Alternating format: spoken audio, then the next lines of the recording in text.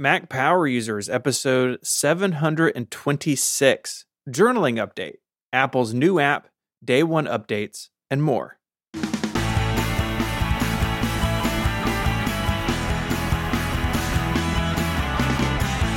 Hello and welcome back to Mac Power Users, and Happy New Year.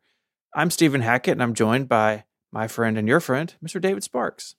Happy New Year to you as well, Mr. Hackett.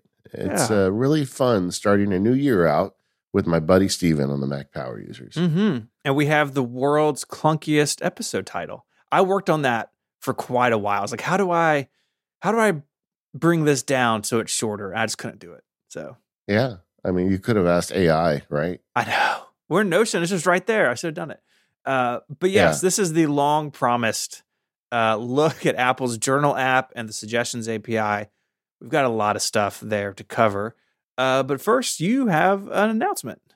Yeah, I am very pleased to announce the Productivity Field Guide will be releasing to the public on January 9th, just a couple days after this show drops. And we're going to cover it next week on the Mac Power Users. This is a different one for me. You know, it's not an app focus. It's kind of a productivity journey, both mine and sharing my experience and hopefully inspiring you to figure yours out. And it's just something I've been working on for 7 years. It's a long story. We'll talk about it next week. But the short version for today is it's available in 2 days if you go to macsparky.com or learn.macsparky.com. If you use code PFGMPU, Productivity Field Guide Mac Power Users, PFGMPU, you get 10% off. And we'll talk more about it next week. But I'm very happy to get this one into the world. Yeah, I know this has been in the oven. Where do field guides come from? Maybe that's too complicated to answer. Yeah, I don't know. Well, it's a 7-year journey. 7-year journey. I mean, that's like you grow an entire set of cells every 7 years. So it's like a different person that started that one. But now it's out there. Yeah. Yeah. So we'll get into that next week. Super excited to hear from you about that. And today on More Power Users, which is the longer ad-free version of the show, you can learn more about that. There's a link right in the show notes. We're going to check in with you because this marks 1 year since you sort of hung it up as a lawyer and went full-time MacSparky content creator, maker of field guides, podcaster extraordinaire. And we're just going to check in on that. So, except I want to correct you. 2 years. Is it 2 years? Yes, it's 2 years. Wow. I even wrote 1 year in the document. Man, 2 years. I switched it to 2. But okay. 2 years, man. Oh, yeah, look at this. Know what? January 2022.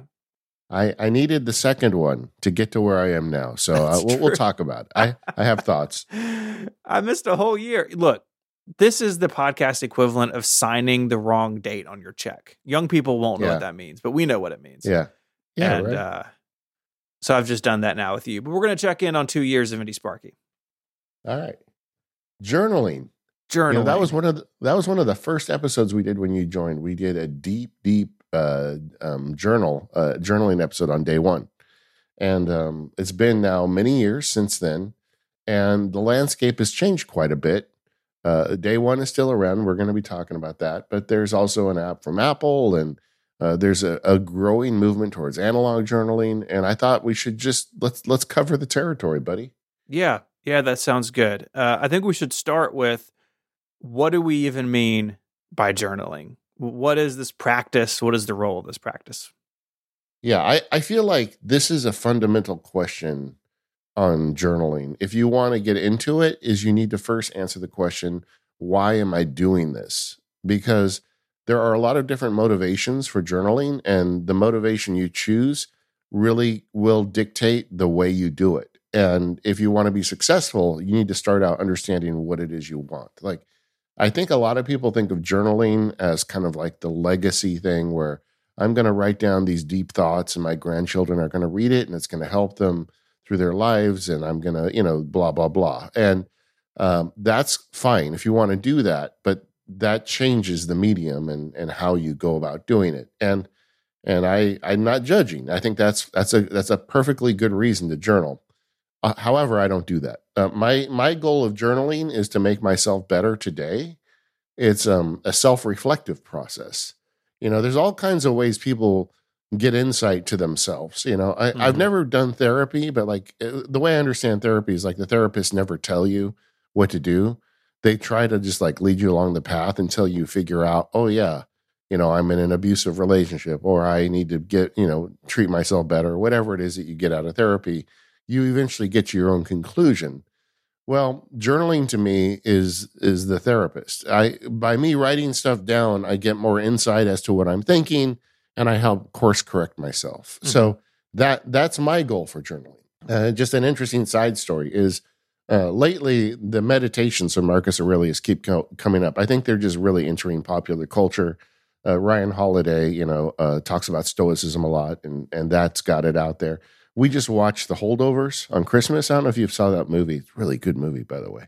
But it's about this ancient history teacher who's, kind of broken and blah, blah, blah. But at Christmas, he gives everybody a copy of the Meditations by Marcus Aurelius, And so that's like the journal that everybody looks at. But the funny thing about it is Marcus did not write it to be published. Meditations to him was just notes to himself about he was the ruler of Rome, right? He was the emperor of Rome. He didn't want to screw up, and he kept writing himself notes about how to be a better leader and how to be a better person. And everybody thinks that he wrote this for the ages, and he wrote it just for himself. I don't think he ever intended for anyone else to read it, as the story goes. But so that was a long story to say.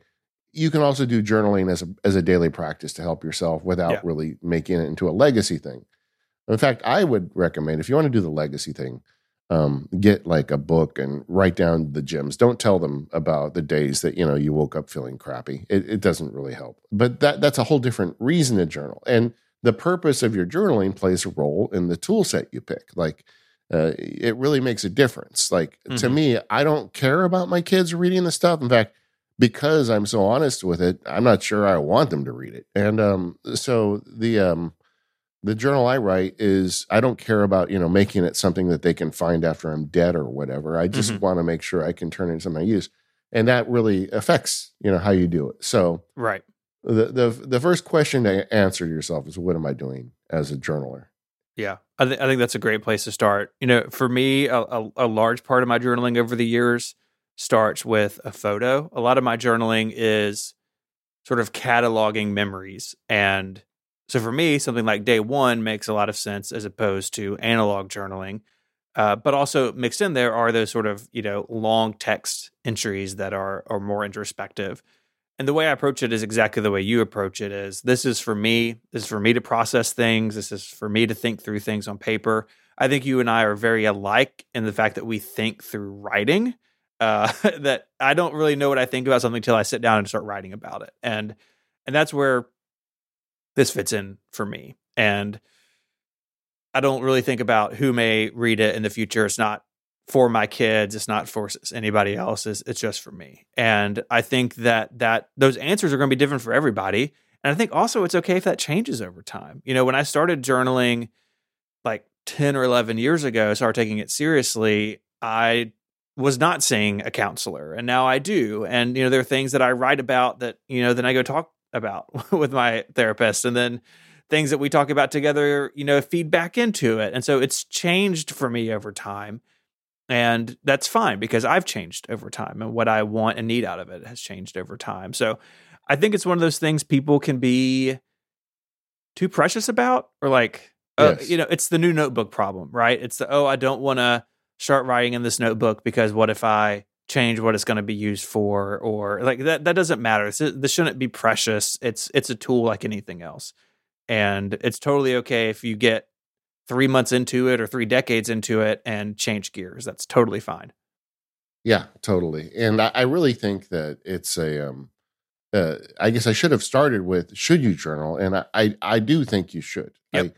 If you've never done it before, I find it incredibly insightful. I've got an over 30-year meditation practice and a journaling practice, and I think those two things together have made my life better. They make me a better person. It makes it easier to deal with challenges. I don't know. I just dig it that I've got this insight. I was telling one of my kids about it and said, the thing is, if you ever saw Harry Potter with the pensieve, Yeah. And the thing where he can go into his memories and look around them. Well, and that actually in Harry Potter, you look at other people's memories, but this to me is a human pensive.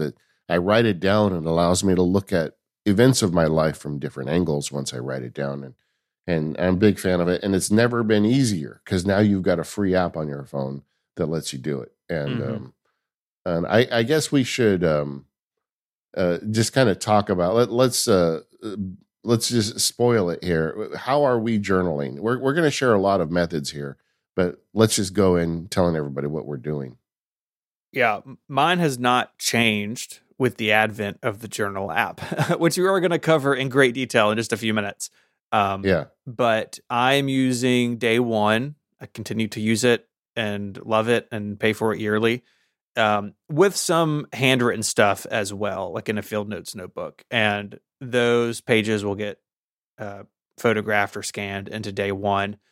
And that's been that way for a long time. If I ever go through like old home screen images, Day One has been there for like a decade. It's been there a really long time. Yeah. The thing with Day One is you get the advantage over time of that, like this day in history kind of button. And with me having so much in there, and like you, I also journal memories. And it just brings me no end of delight to see these old pictures of days we spent together. Like through the holidays, it was spitting up a lot of holiday memories to me. And I really love that. I can see myself someday when I'm this old guy drooling on myself, just looking at these Day One entries and smiling. So I think that's a big benefit of that app. My answer to that is it's kind of complicated, but it's not really that complicated. Mm-hmm. Every year around November, December, I start getting itchy about January. Because I'm Mac Sparky, I'm always trying different apps and tool sets. And there's something about January 1st. I kind of want to have my working tool set in order for the year on January 1st. Doesn't make any sense, but there you have it. So as we were heading in, I was thinking seriously about the idea of switching to analog journaling. I've added some analog elements to some of my productivity stack last year. It just, to help. I call it that last mile stuff. We've talked about it on the show. And I got thinking, well, maybe I should just switch over to analog journaling. I mean, there are so many people that love analog journaling. And if you go on YouTube, they're all telling you how meaningful it is and, blah, blah, blah. So I experimented with it last year. And then I even took the bullet journal course from Ryder Carroll. And I went through it all. I did some experiments. Ultimately, as I hit January 1 and I had to make a decision, I'm in Day One. I'm not going to analog journal. You know what I mean? Sometimes I may write some stuff down and scan it, but I still think that I can get meaningful journaling out of a digital tool. And in a lot of ways, I get better journaling out of a digital tool because I can dictate to it and do, add pictures and things. So, kind of going in, both Stephen and I are in the bag for Day One. Just paid for my annual subscription, renewal as well. But I do have some analog stuff. I do a little bit of logging in Obsidian, but that's kind of work tracking stuff. It's not really journaling stuff. And we're both Day One people still after all these years. After all these years, it continues to be a great product. One thing people always bring up, and it's worth discussing, is the level of privacy and security you have with a digital journal, right? If you're journaling in a notebook that's always in your back pocket, as long as the notebook doesn't get stolen by somebody or you leave it behind on the subway, you have physical access to it. You can put it in your safety deposit box or whatever. But when you're doing this digitally, obviously that's different, right? You have data that's either on your device and or syncing to someone else's server or to iCloud or something like that. And so whatever you are looking at, end-to-end encryption really is key. That means that the data on the Day One servers or on the iCloud server or whatever else software you're using, that the people who manage those servers cannot see your data, right? That is critically important in this realm. And this was not always the case for Day One. They added end-to-end encryption several years ago now, but it is something to consider when you look at these applications. How is my data being stored? How is it being synced? Is it encrypted? And the end-to-end encryption in day one and the journal app and some others, it doesn't get in the way. It's really simple. I think end-to-end is on by default now on day one. When they rolled it out, there was a little kind of step you need to take to turn it on. I did it instantly and it was totally fine. But that is something, if you're looking at software to do this, that should be very high on your list of features that you want to make sure you understand what it's doing and how it's doing it. Yeah, and it really gets to the bottom of, why are you journaling? If you are journaling to make yourself better, you have to be completely honest with those journal entries. And sometimes when you're feeling uncomfortable about something, you need to write it down. That's if you want that pensive effect, you've got to commit it. And that's why you need a system that has end-to-end encryption and you can feel comfortable putting into a digital system that's not going to go somewhere. Like putting it on a Microsoft Word doc and syncing it through Dropbox, that's not going to cut it. I feel like that's a bad idea. You need end-to-end encryption. And that's why I really recommend, if you want to journal, get a tool that has it. And the two big ones we're talking about, the journal app and day one, both have end-to-end, but there's other ways to do it. People who journal Obsidian, if you use Obsidian Sync, they have end-to-end encryption. End-to-end encryption is not rare these days, but it's not universal. So just make sure wherever you're going to put these intimate journal entries that you got yourself protected. Like I wouldn't do it. I see a bunch of people doing it in Notion. I would not do it in Notion. I mean, we're Notion fans. We run the show out of Notion, but it's not an end-to-end encrypted solution, and I don't think you should put a journal in there. Agreed.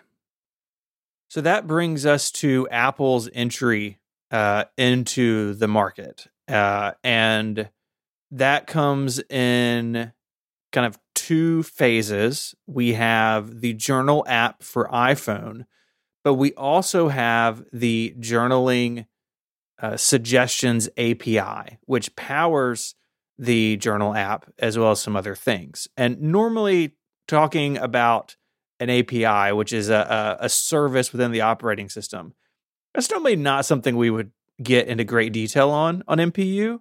But I think it's really important because what Apple has built here is not only a journal app for their phone, but they've built the plumbing so other apps like Day One and Everlog and others can tie into this new system. And that is like Apple at its best. I don't mind Apple moving into a market and building something of their own, but it's even better when they do it and provide OS level services that third-party developers can take advantage of. And that's exactly what they've done here.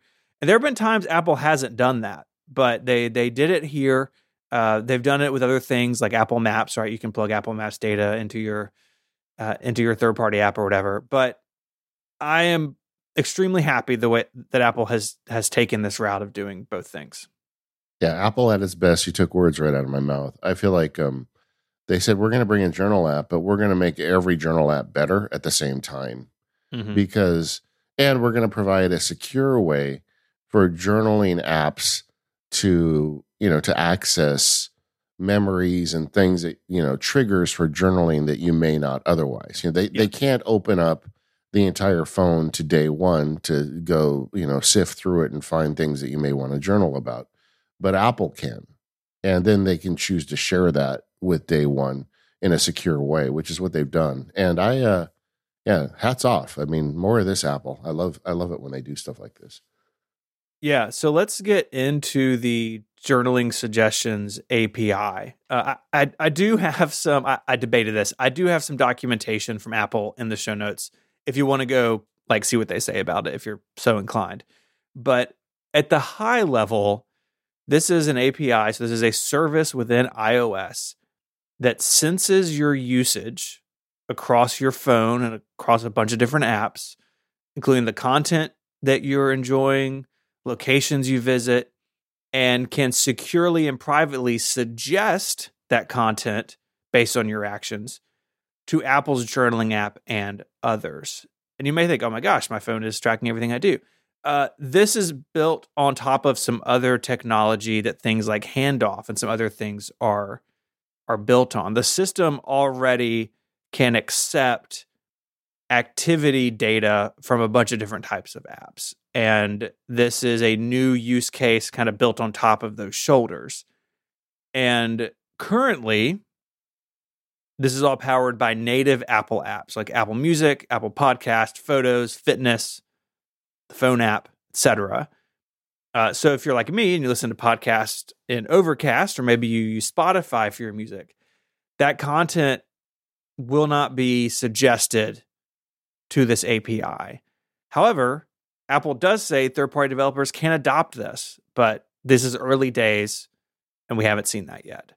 So right now, this is primarily powered by Apple apps. And honestly, for me, going back to my use case I explained a second ago, a lot of my journaling is prompted by a photo. And so for me to have journaling suggestions being powered by, photos on this day years ago, or it can bring in the photo memory features from the photo app, and you can bring those in. It can group photos based on location and time. So like over the holidays, right? We went to Christmas over here and New Year's Eve over here. It can bundle those together and suggest them as a journal entry all together. That's awesome. And I really like the way that that's working. But I do look forward to when more apps can provide content to this. Yeah, but honestly, Apple's the source that I want the most. Yeah, I don't. Yeah, at the same time, like I also don't really. I'm not really going to journal about like what I'm listening to in Overcast. Yeah. Usually, a podcast doesn't have that sort of influence on me, and if it did, I would just find the link and put the link in the journal, right? Or like OmniFocus. Hey, you should journal about the 3 things you did today. I'm not sure I want to do that. Yeah, there will be uses that make more sense than others. Definitely. The types of content that are supported, there's kind of 5 big buckets currently. So there's activity, so workouts and exercise. So, it can detect, I went for a walk. Maybe I want to have a journal entry about what I thought about on that walk. So it can provide the fitness data to a journal entry.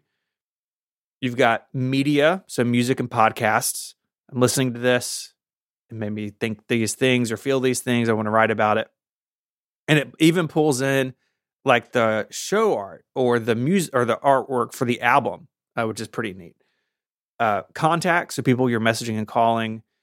Photos, which we talked about a second ago, from your library or memories, or even photos shared with you.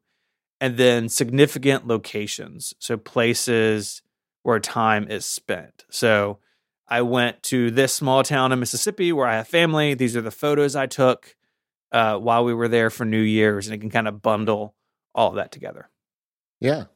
It's cool. And to your point, looking at this list, I don't know if I have any like super low-hanging fruit of what I would like added. Yeah, agreed. But, and the beauty of it is this works everywhere now. So they've already implemented it in day one, but it also works in Apple's Journal app that we're going to cover in a minute here. It's a very smart implementation. They announced it in June. We didn't get it until recently, but I've been working with it, and it generally works. It surfaces interesting things. We went out on New Year's Day to a place that you could probably get in one guess. And then this morning it gave me a bunch of pictures saying, hey, would you like to journal about this thing you did at Disneyland yesterday with your family? And I like that. I like the prompts. And, to the extent that your journal is a memory device, and this is going to be very helpful. Yeah, absolutely. And it's done in a way that is private and on device. So this stuff's not all getting processed by iCloud. It's being processed on the phone. This API has been empowered with machine learning to sort through all the stuff on your device and make suggestions for you. It's not going off to some server farm somewhere. It's also private in the sense that the journal app or day one or other third-party app you're using, it can't actually see any suggestions until I say, take this suggestion and turn it into a journal entry. So I am the one, air quotes, promoting content out of the suggestion panel into the application. And at that point, of course, the app can see it because it's in the app and it's got to sync it or deal with it somehow. But it's up to me to choose what the journal app or what day one or these other apps can see. And so it may suggest things that you don't want in the journal app, right? Like, oh, I don't want people to know that I secretly listen to Windows power users, right? Then I don't ever have to bring that into a journal. So not only is it private and secure in the sense that it's just happening on your phone, but it's also private and secure in the sense that journaling apps, the reason this exists, can't see any information unless I tell it, turn this into an entry. And that's where I think the real work went into this in terms of thinking about security and privacy. I would not have thought about, just because it's in the suggested list, can the apps see all of that stuff? Like, that's why these people get paid the big bucks at Apple to think about these things. And I really like the way that has settled out. Yeah, I mean, to a certain extent, it's modal. Like when you say, I would like a suggestion, the suggestion API takes over your phone. It's not dropping all that stuff into the journal app. It's just saying, here are some things, David, that I see for you. Would you like to use one of these? And if I click one, then it goes back to the journal app and deposits it at that moment. So it really is well thought out. I mean, this is, I guess we've already said it, but Apple at its best, finding a way to use all of that intimate data on your device and allow you to use it in a non-creepy way to, better your life. And I feel like the mission accomplished here. Yeah. It is just on the iPhone. That's something that's weird, right? But maybe that's part of the reason is because of all this privacy and this API. And honestly, a lot of this data will primarily be on your phone because that's the thing in your pocket everywhere you go. At first, I was kind of thinking of that as a bummer, but to be honest, I've been now using it for a few weeks, and it's really not that much of a hindrance. Yeah, I think the only bummer for me is that if I want to write or edit longer entries, I'd rather do it on an iPad or a Mac, like with a hardware keyboard. Yeah. But from the suggestions perspective, the iPhone obviously is where this should be based. And because Apple's not syncing this data around with iCloud, it's not like I can open an app on my Mac and it has suggestions from my phone. Maybe that's coming. Maybe they'll enable that at some point. I don't think I would have a problem with that. Like if it's just syncing within my own iCloud stuff, because like my photos are already all in iCloud, my contacts are already in iCloud, like not that big of a deal to me. But the journal app only being on the phone, I think some people find a little frustrating. Maybe we'll see it expand. I kind of think we will, but clearly they just, they started with the most important device, and I cannot fault them for that. Yeah, and in fairness, like I picked up a suggestion yesterday on my phone and added it to day one, and now that day one entry is in day one everywhere. Yes. So, you can be on your Mac, and if you want to go more substantive into it, you can add later at a different device. Yes. Yeah. That is one another point in the day one column for me, for sure.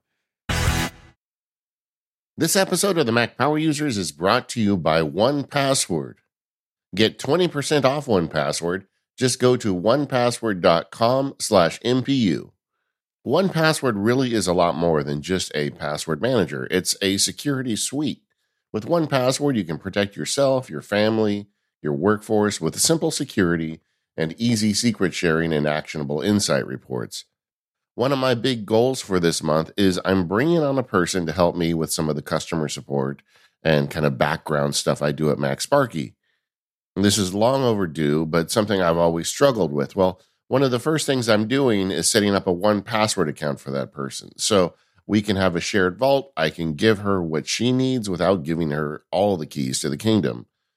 It's exactly that granularity that I love about 1Password. Whether you're sharing it with coworkers or family or whatever, you can decide what gets shared and what doesn't, and 1Password securely does it for you. They have simple and secure sharing of passwords. You can quickly share any 1Password item from your desktop app or browser. At the same time, you're getting that entire suite of power tools for security from 1Password on the back end. They monitor and mitigate risks like potential data breaches. When you set it up, you have an additional secret key, which provides a unique extra layer of security and proven protection. It's private by default. They can't see passwords or sensitive information stored in 1Password, so they can't use it, share it, or sell it. and neither can anyone else. And they are regularly verified by third-party audits and one of the industry's largest bug bounties to help them act on threats before they can affect you. 1Password really is a company completely dedicated to your security. And in these days, that's exactly what you need. So I feel completely comfortable bringing this person on, giving her access to some of the passwords through a 1Password shared vault, but not all of them. And it's just going to be great. And I can't wait to get started with that. And 1Password is going to be right there for me. Whether you're working with your family or your coworkers, 1Password will be there for you. Go to 1password.com/MPU to get yourself 20% off. Once again, that's 1password.com/MPU. Check it out and let them know you heard about it here on the Mac Power Users.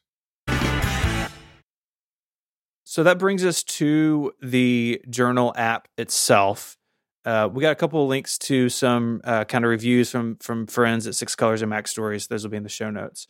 Tell us a little bit about the basics of the app. Basics is the right word for it. It's a journal app, right? I mean, the big piece of it to me is the suggestions, but you can journal on your phone with a free app, and it uses, security, so you can lock it up with Face ID, Touch ID. The data in your journal syncs with iCloud. So if you have two phones, you'll see content on both, but it has to be a phone, right? Yeah. You're not going to get it on your iPad or your Mac. So right. It's limited, really. I mean, and also who has two phones, right? I mean, some people do, but it's not, I'd imagine in that scenario, it's a personal phone and a work phone, and you wouldn't want this on your work phone, I don't think. Yeah. But I mean, my guess. It's got a minimal user interface. Like watch the labs video if you want to kind of get a tour of it. But I think that's kind of good for a journaling app. You just open it up and you start typing or dictating to it. And this is something. This may be a repeating point for me today, but if you are digital journaling, I can't recommend highly enough the idea of using voice to text dictation to do journal entries. And I'm not saying you do all of them that way, but often I do them when I'm thinking through a problem and I just start talking. And to me, like, this is an advantage for me over analog journaling. Analog journaling is very intentional, but I write slow. Whereas if I can just start talking, a lot of times I talk around a problem and start finding solutions just by talking. And it's writing down everything I say so I can go back and read it and kind of almost dissect the process later and edit it down if I want. But you get this with the Apple Journal app, just like you get it with any other, digital tool on iPhone. Hit the microphone button and just start talking. And that's one of the ways I like to use, journal apps, including this one, especially on a small device like a phone where I can't type that fast on the little keyboard. I definitely agree with all of that. I do a lot of dictation into day one. I think it's I think it's fine that this app is basic. Like if you look at the video, or just like if you have it on your phone at iOS 17.2, it is very bare bones. And at first that turned me off a little bit. I was like, oh, this is like minimal viable product kind of stuff. But the more I've used it, the more I've come to understand that they want the app just to get out of the way. Now, it's not to say there are not features that I wish it had. There certainly are, and we'll talk about those. But its simplicity should not turn you off, I don't think. Because the key thing it's doing, right, is giving you these prompts via the Suggestions API, and then getting you to write or dictate to it. And it does that flawlessly. When you first launch the app, you can customize what sorts of journaling suggestions you want. You can also enable a couple of different types of notifications. So you can have a notification when a new suggestion is ready. I had this on while preparing for this, and it was interesting to see like how often in the background it was just like, oh, hey, these photos from yesterday are kind of grouped together. Or, oh, you were here. Do you want to have a journal entry about it?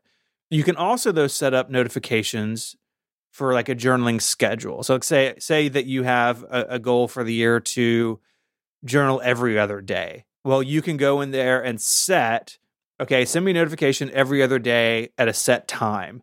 You only get one time a day. So you can't say, remind me at 10 a.m. and 10 p.m. or 10 a.m. some days and 10 p.m. other days. It's a little limited in the customization.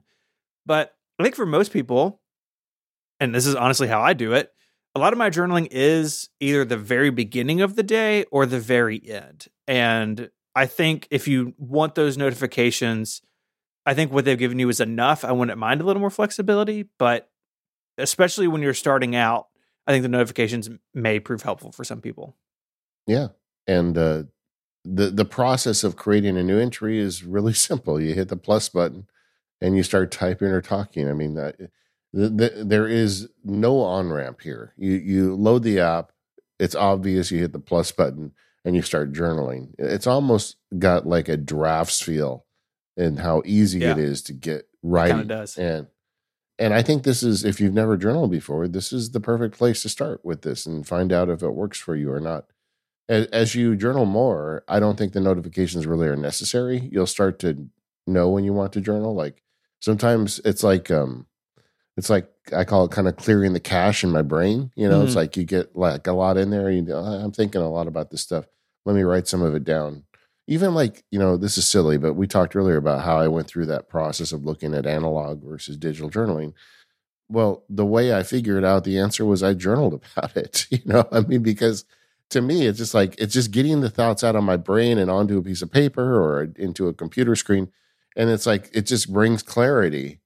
And then like, if I ever get tempted to, say, well, I'm going to throw everything out and just get paper journals, I'll go back and read that entry and look at my thought process so I don't have to do it again.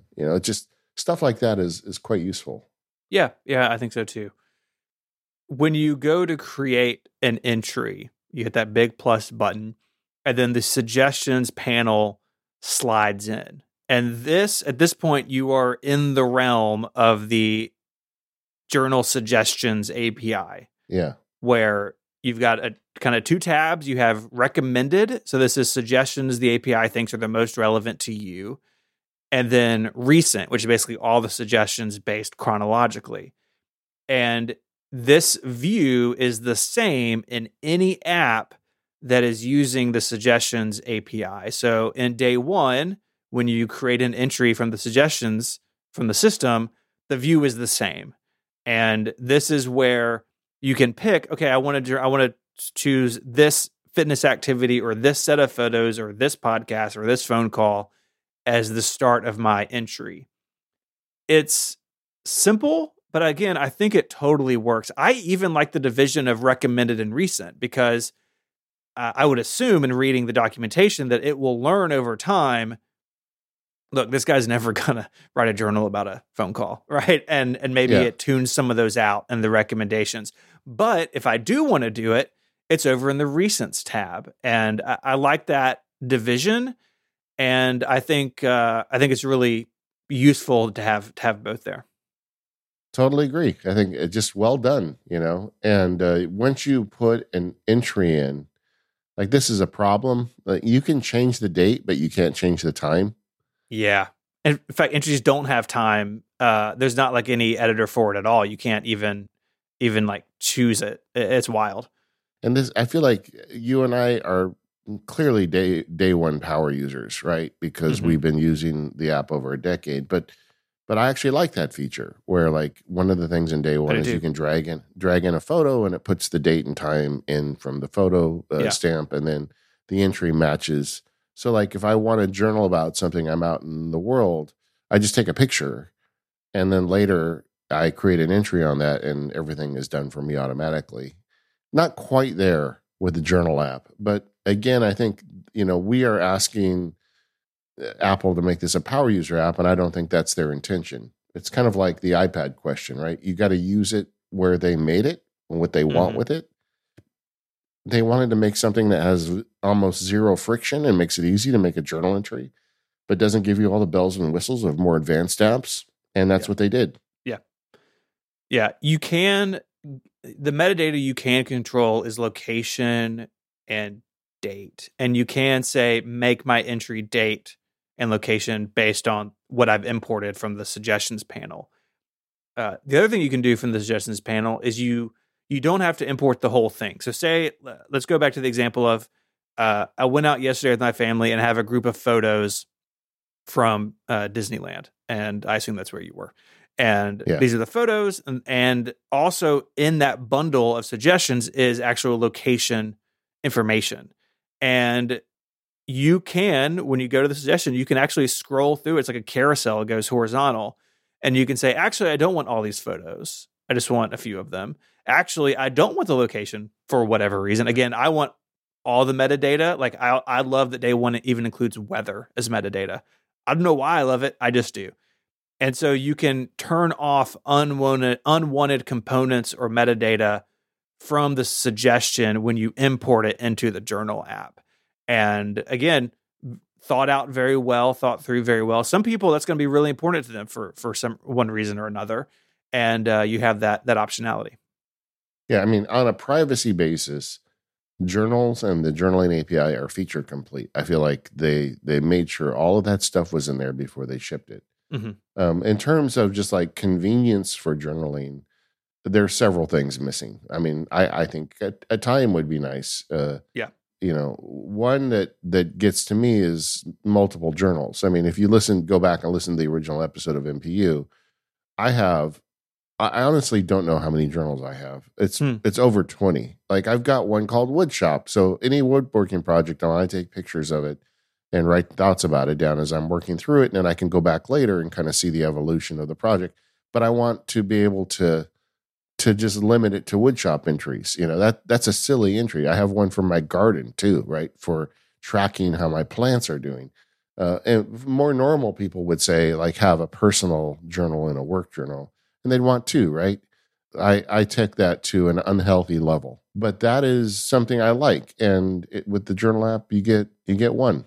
You know, that's it. Yeah, I just opened day one. I have 4, and the all being mashed into one. I would want multiple journals. I could see Apple implementing this as tags instead of multiple journals. That maybe because it also doesn't have any tagging. So maybe that feels like an Apple way to do it because that's how they do some things in notes and reminders and other places. But yeah, there's no way to organize or to categorize, I guess, different entries. You can filter entries by type, so you can say, "Show me all the entries that have photos in them, or all the activity based entries, or all the entries with location data." You can also bookmark types or bookmark entries, and it shows up as a new filter type. But again, it's not search, right? There's no search in journal that I can find. There's no tagging. There's no multiple journal support. It is basic. But if you think about the overarching conversation we've had now over the last 120 years on the show of like Apple's building tools for the 80% of people, most people probably wouldn't even think about multiple journals. Now, I do think some people would want search and some people may want time. Like there are different hierarchies here. But this is not as full featured as some other apps that have been around much longer. Yeah, and I'm not sure they even intend to make it that way. You know, I think they want a simple solution that makes it easy for people to journal about pictures with their family. Mm-hmm. I don't even think that Apple's really thinking about journaling in the way I am about a self-improvement tool. They just want you to be able to make nice, memories and journal events, and they're going to solve for that. But the good news is there's a whole ecosystem of other apps out there, and a lot of times when Apple gets into a space, they actually make it better for everybody else in the space too, because people start using the journal app, and if they decide they want multiple journals and additional features, they go find a tool that gives them that. Yeah, absolutely. 100%. I think we've seen that. Over and over. And I think that if I were writing a journal app, I would be glad the suggestions API was there, and I would also be glad that this app is built for the masses. But it's also day one, right? This is I didn't mean it like that. This is also the beginning of this app, right? This is version 1, and think about how far notes and reminders have come over the years, right? We may get to a point if we check in on this in 4 or 5 years that it is, or it has adopted all these things. But right now they're not there. Yeah. So, what is your recommendation at this point for the journal app? I mean, if someone comes to you and say, "Hey, should I be using this app?" What do you tell them? I would say absolutely, absolutely you should. Take advantage of the suggestions API to bring content in. Make use of, even maybe if you're just starting, the notifications. I agree with you. I don't need them. I think people who this has become a practice don't need them, but I think it's useful starting out. Yeah, I would say absolutely. This can be something that you can start in and stay in for a long time. I think it's great. I'm glad Apple's done it. There are some things I would want, but I think for people getting started, or people who don't or can't do a subscription for an app like this, hey, this is on your phone. It's from Apple. It's going to be here forever, and those are all good things. Yeah, I mean, it doesn't cost anything. It's got the end-to-end encryption. It's got all the basics, and I think for a lot of people, it's all you need. I mean, I think I'm an outlier with the way I journal and I use all the power features. I don't think most people do that, and if you don't need that stuff, then don't spend the money. Just get this, and you're good. Yeah, and like you said, Apple is not going to, once they put it there, they're not going to take it away. So you're good for the duration, really, with this app. Mm-hmm. I do have just like one little thing I want to touch on before we move on, and it's the data situation. We talk about this in notes, right? Like, how do I get data in? But more importantly, how do I get data out? Also, a bit of concern in journaling apps. Day One has a bunch of import-export options. A bunch of these other apps have it as well. There's nothing for journal. And because it's just on the iPhone, it's not like there's a Mac app that can like read the data off the disk and export it, or Apple Script could go in there and get stuff right. So the import and export storage just isn't there in this app. And at some point, like if this comes to the Mac, I would expect Apple or a third party to solve for that. So if you're getting started in journaling and you start with the built-in free app, which again, we both totally recommend, and you want to graduate to something else, that may be tricky. If you want to bring that history with you, I don't think that's a showstopper, because I think most people could just continue to use the journal app for a long time and be perfectly happy with it and really get a lot of use and benefit out of it. But I know that power users in the audience, including me and you, like, we kind of look at that. And again, I think Apple, if they move this to the Mac at some point, I think that story will develop. Yeah, I mean, earlier I was talking about kind of if you want to do your own wisdom project for your grandkids. With Day One, you could make a specific journal and just call it Wisdom Project. And when it gets enough entries in it, you push a button and Day One prints a book with all those entries in it and sends it to you. It's the ultimate export, really, if you think about it. Exactly. Or you could just save it as a PDF or whatever. I mean, there's all those options, and there's none of them in the current iteration of the journal app. I do think that I'd be shocked if that doesn't get better over time. I feel like they know, right, that you're going to want to export these at some point. So I feel like that's going to get solved. But then again, with Apple, sometimes you just never know, right? Yeah. We'll find out together at some point, I guess. I guess we'll see where that goes. This episode of Mac Power Users is brought to you by NetSuite. If you have a business, you might be able to relate to this. Your business gets to a certain size and cracks start to emerge. Things you used to do in a day are now taking a week. You have too many manual processes and you don't have one source of truth. It's never a good feeling when everything in your business is disjointed. Too many processes in too many places.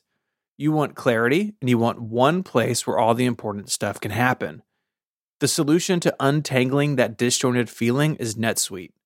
NetSuite is a software company that has developed a cloud-based business management platform to help your team deal with key business processes like enterprise resource planning and financials, CRM, e-commerce, inventory, and more. If you don't want those cracks to emerge in your business, you should know 3 numbers: 36,000, 25, and 1. All right, so what do those numbers mean? Well, there have been 36,000 businesses that have upgraded to NetSuite by Oracle. NetSuite, in fact, is the #1 cloud financial system, streamlining accounting, financial management, inventory, HR, and more. And 25 is because NetSuite turns 25 this year. That's 25 years of helping businesses do more with less, close their books in days, not weeks, and drive down costs. And 1, because your business is one of a kind.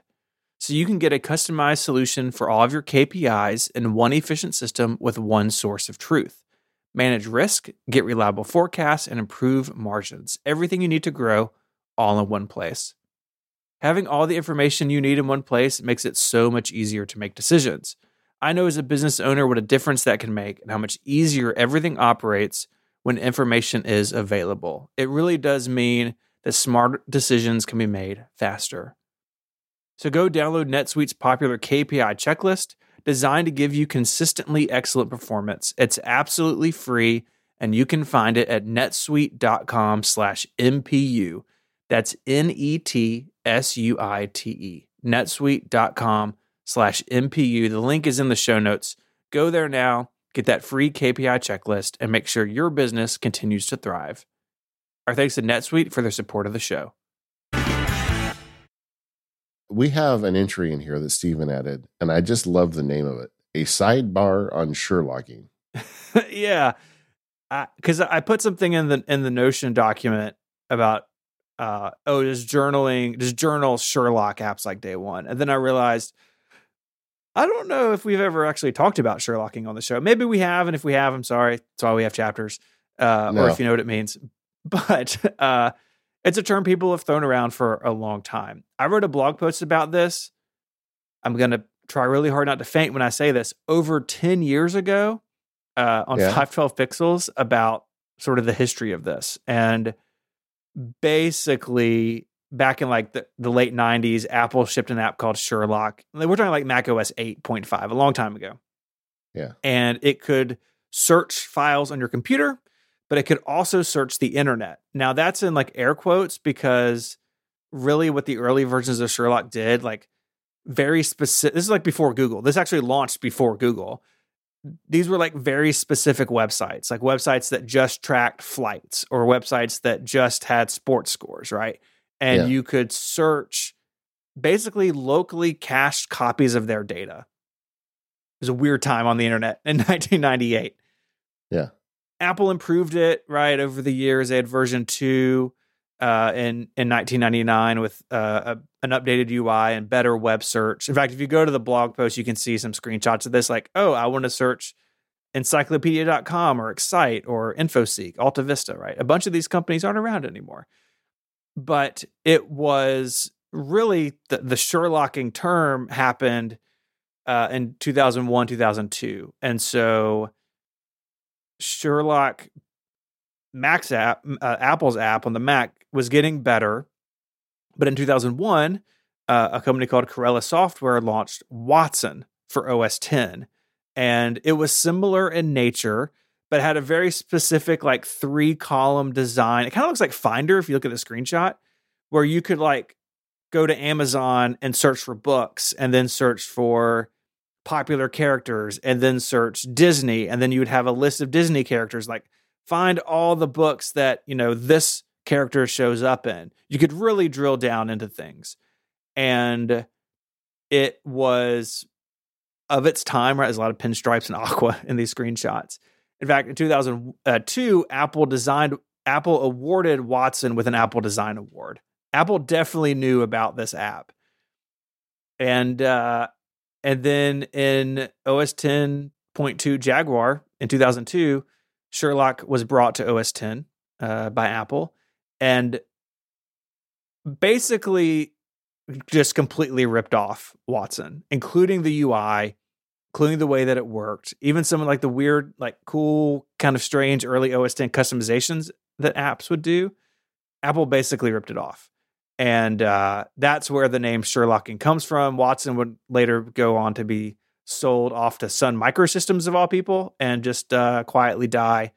But that's where it comes from. Apple had an app. They pivoted that app to go after a third party and killed the third party app. So that's where the term means. I don't think this happens very often in the modern era. The Sherlock Watson story is like definitely a blatant case of it, in my opinion. But now what we see is Apple moving into a category like task managers or note-taking apps or journaling apps. And again, they build an app for the 80% of users, and they may take some users that are already paying for another app, but I don't think that happens very often. I think mostly what happens is people who weren't using these types of apps at all are suddenly interested, or like suddenly realize, oh, this is a thing that I could use, that I could take advantage of. And then maybe they move from Apple's stock app to a third-party, more powerful app. And so I don't think Sherlocking is as prevalent as it may seem, because the word gets thrown around a lot, but that's kind of what it means. That's the history of it.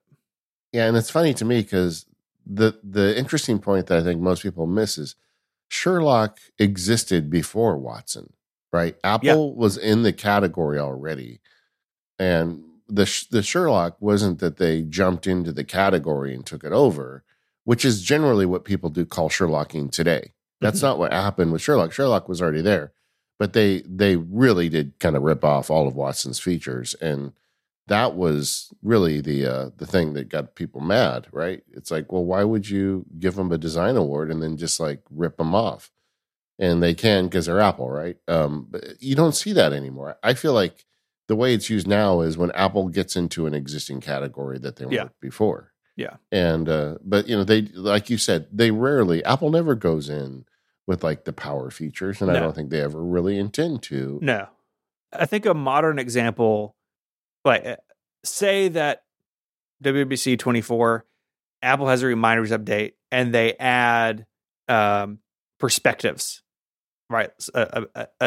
A highlight keynote feature of OmniFocus. But they do it in the same way OmniFocus does it, right? Like the UI is similar, the concept's similar, they call it the same thing or something very close to it. That would be more akin to the original meaning of Sherlocking than there's no reminders app and suddenly there is. Agreed. And I don't really view this as Sherlocking. Like, I don't think, like you said, I don't think neither of us are going to be canceling our day one subscriptions, and there may be a few people, but I think ultimately day one and apps like day one are going to end up with more subscribers because of the existence of the journal app. Yeah, I do too. Yeah. So, and I don't think, honestly, most of the mature developers out there, when they see Apple come in the space, they don't freak out. They look at it as an opportunity, really. And I'm sure a lot of these guys, like day one, had the journaling API incorporated in day one, the same day that the journal app got released. I mean, those guys aren't dumb. Yeah. Well, we've been talking around day one for a while. Let's update everyone on day one. Yeah. So in the press release for the journal app launching, there's a quote from Paul Main, one of the founders of Day One. Day One, of course, part of Automatic now, but I think Automatic's done a great job, as they normally do when they buy up companies. Yeah. But the headline, I think, is that Day One is using the suggestions API that we talked about earlier. You've got to be on iOS 17.2, and you got to update Day One. But it works basically the same way it does in the journaling app. So in Day One, you start a new entry, and they've had a quick add bar for a while now. It's like photos, templates, and now suggestions is there as well. And if you tap suggestions, it brings up the exact same UI as we saw in the journal app, where you have recommended and recent, and you can pick whatever you want at that point, and only at that point does Day One know about that content. It works the same way as it does in the journal app. That content gets brought into Day One, but at this point, you're in Day One land, and you can do all the Day One stuff. So you can have it, move it from one journal to another. You can adjust the metadata, including time and weather. You can do all of the things that Day One does. And you mentioned a second ago, but I want to highlight it again. You can start an entry on Day One on the iPhone with content from the Suggestions API, sit your phone down, open up your MacBook Air, and then expand on that entry if that's where you're more comfortable with writing. Once it's in day one, it's day one-ified and has all the properties that a normal day one entry has. It just that you can start if you want to from the suggestions that Apple's API provides. Yeah. And you mentioned it. We're not going to go in deep on day one today because we did a whole show on it a few years ago. But they have been purchased by Automattic, and the story behind that's interesting. The one of the Automattic CEO, his dad was dying, and he started using day one through that process and found it very beneficial, and as it would be, and he liked the app so much he bought it. But I think of all the companies to buy an app like day one, I don't think I can think of anybody better than Automattic, because they're going to leave it generally, and just give it the financial support it needs to keep it going. It gives you kind of an assurance that the app's going to be there for a while. Day one has an in-app purchase, and that is not inexpensive. It's $35 a year for day one. Yeah, I mean, but at the same time, like if you get into journaling, you can spend $35 pretty quickly on notebooks or whatever. Yeah, and day one does a good job. I am perfectly happy to pay it. I know a lot of people are upset with the subscription because they came in early and bought the app. I was like that too. I bought day one, probably on day one. And but if we want the app to stay in business, you got to allow them to make money. And that's the way you do it in the app business. So I think I'm satisfied with it. And if you guys really want a more in-depth show on how we use day one, let us know in the comments and on the forums, and we can plan a show around it. But today we wanted to focus on journaling and the journaling API, and honestly talk about the thing we didn't the last time, and that's the alternatives to day one. Yeah. I picked three really, and then we're also going to talk about using PKM apps for this. One that's come to my attention more recently is an app called Everlog. It's cross-platform, and on iOS, so on the iPhone, it supports the suggestions API, and it looks and works just like it does in Journal and Day One, because again, that is a system feature that Apple is providing. The app is definitely strongest on the iPhone. The Mac version really feels like the iPad app, and maybe not in the best way. But it can import a bunch of stuff, including exports from Day One. So I took one of my journals and exported it from Day One and imported it into Everlog, and it worked perfectly. You can use it for free, but there is an in-app purchase of $20 a year, so it's a little bit less than Day One.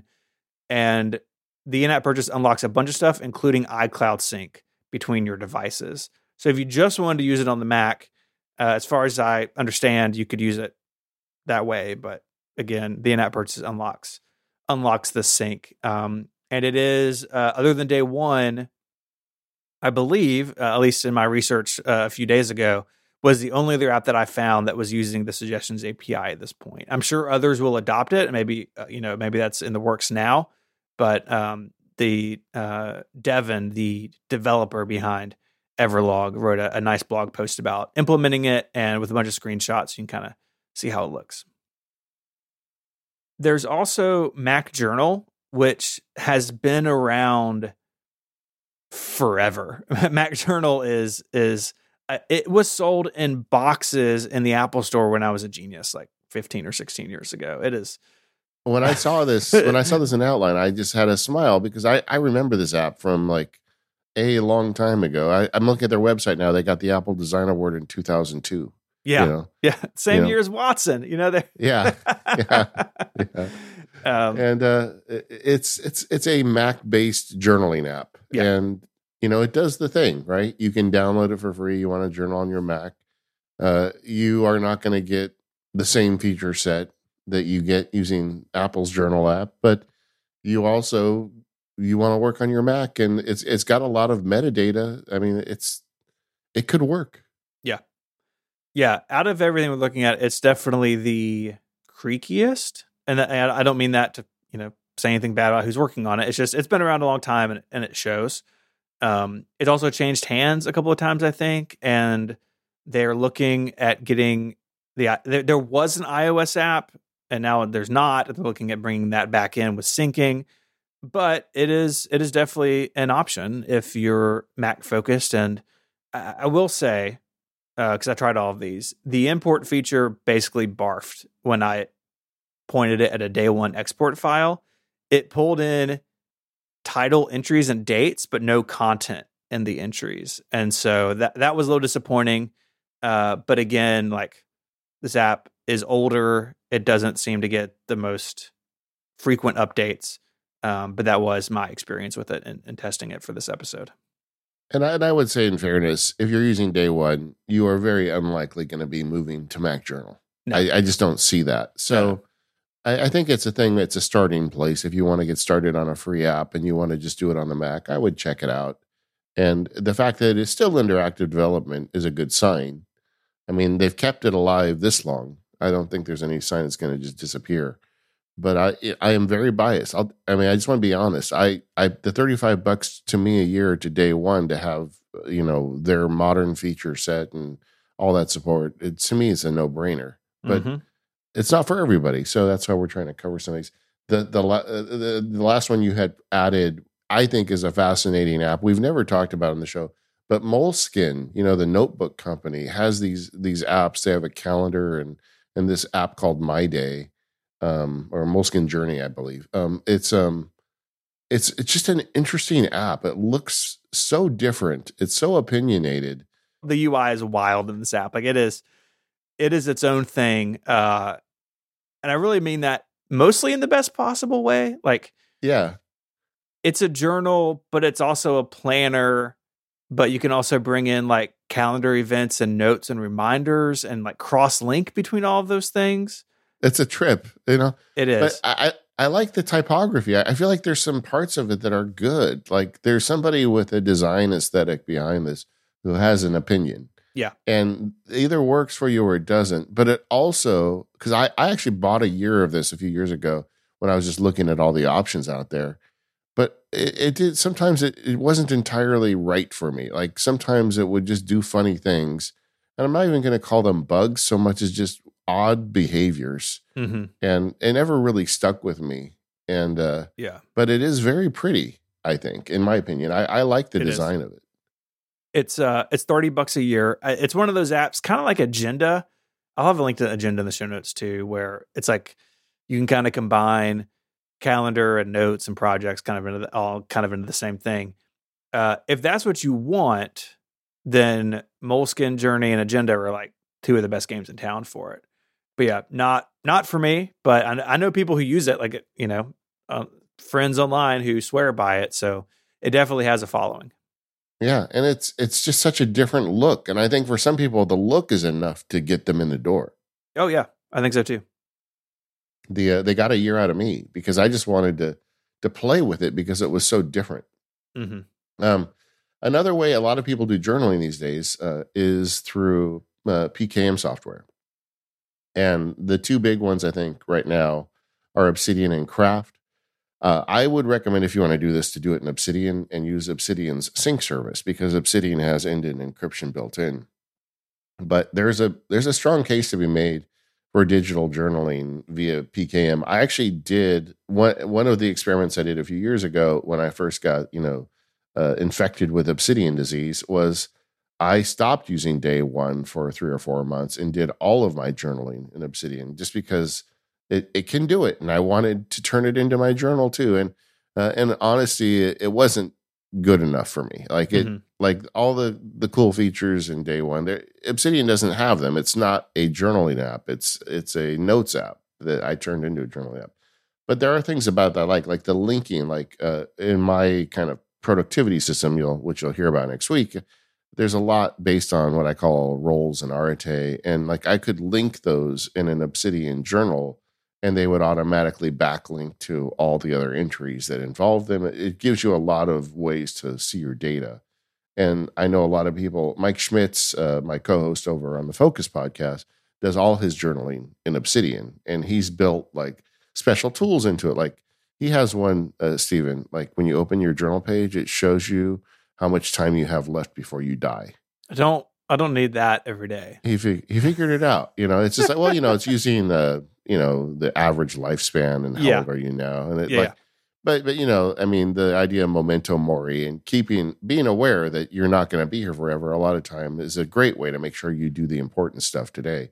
So I get it, and I'm not making fun of him for it. I think it's kind of cool, but I don't need that either. But that's the kind of thing you can do when you journal in an app like Obsidian. You can really craft the experience around what you want, and I think that is not a bad solution. I know we have a lot of listeners that are deep in Obsidian.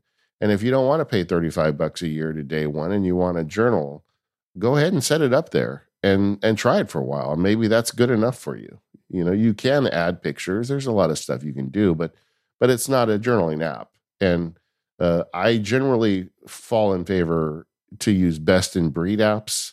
I spend a lot of money every year on app subscriptions and whatnot because I want the best in breed of everything. Mm-hmm. And, when you compare how much I spend on apps versus other things, it's not really that bad. So that's my choice, but it could work.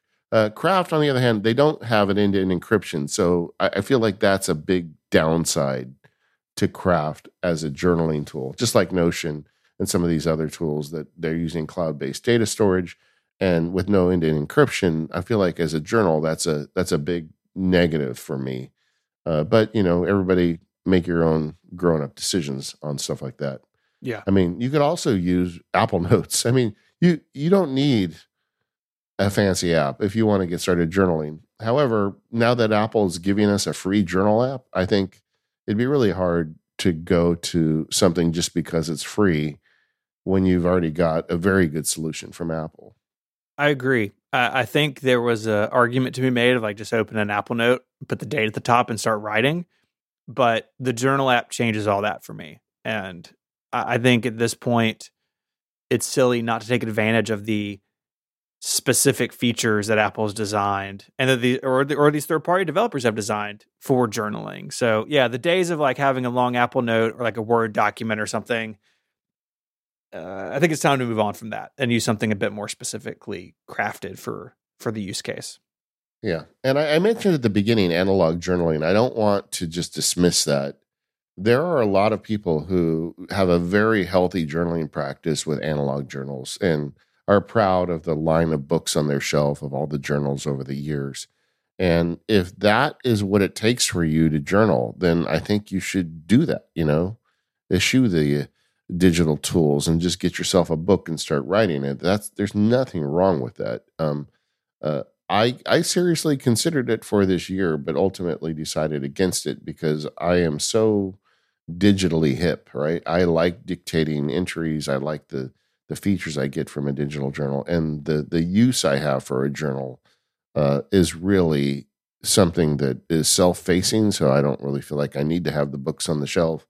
And I also do think there's a risk with analog journaling because I was, as we were prepping for the show, like I said, I did the bullet journal method course, which I think would be, if you were going to do an analog journal, I would seriously look at some of those videos. They've got some of the free ones on the on YouTube. The ones from Ryder Carroll are the ones I'd recommend. He's the guy who came up with the whole thing to begin with. And then if you want, they have a course.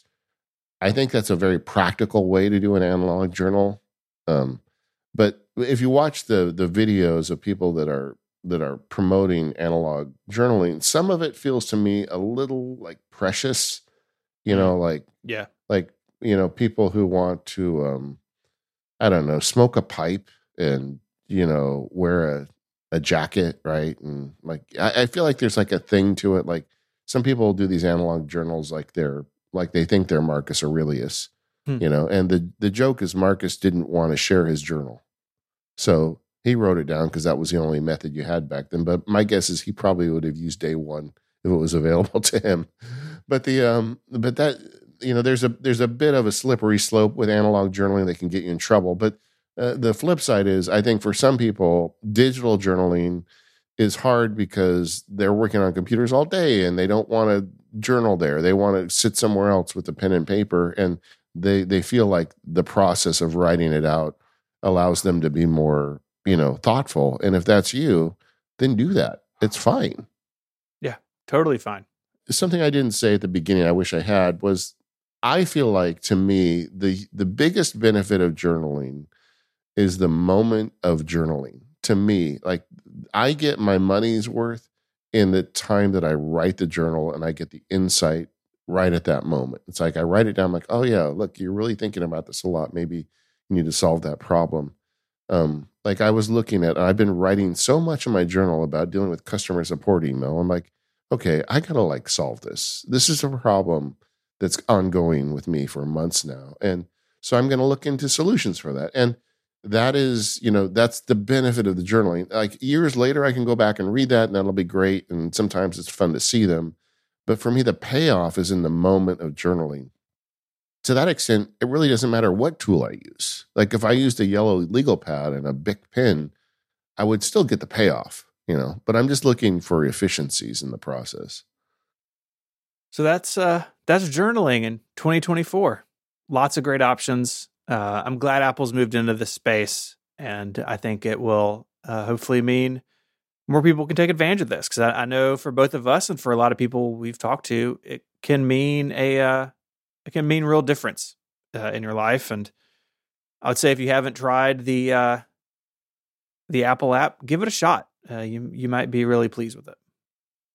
Yeah, and just try to journal, using the broad outline of what we talked about today. Think about why you would want to do it and just try it. We're in January. This is a great opportunity to try and pick up a new habit, and don't beat yourself up over it. Do it when you can and see what insight you get out of it. I feel like the payoff comes pretty quickly if you start journaling.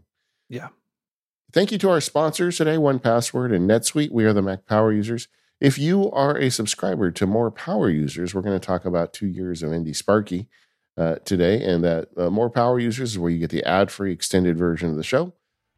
Regardless, Happy New Year, everybody, and good luck in 2024.